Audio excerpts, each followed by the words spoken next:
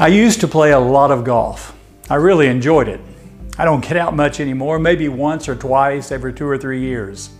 But this time of year, my mind always tells me, let's get out and knock the ball around for an afternoon. Especially when I start seeing the advertisements for the Masters tournament in Augusta, Georgia, which begins next month.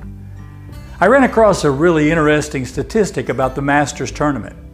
During the past 25 years, the average daily margin of victory from first to second place is 0.6 of 1 stroke.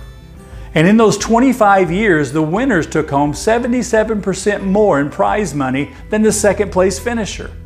0.6 of 1 stroke makes all the difference in the world and in their pocketbooks. I often wonder how many times have I missed success in so many things because of my lack of attention to the little things. The little things matter a lot. I remind people that at 211 degrees you have a really hot cup of coffee, but at 212 degrees you can move a steam engine train. 1 degree makes all the difference in the world.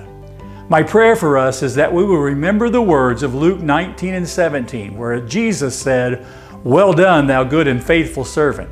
You have been faithful with the little things I entrusted you." May we always remember that faithfulness in the little things are a prerequisite before responsibility over bigger things.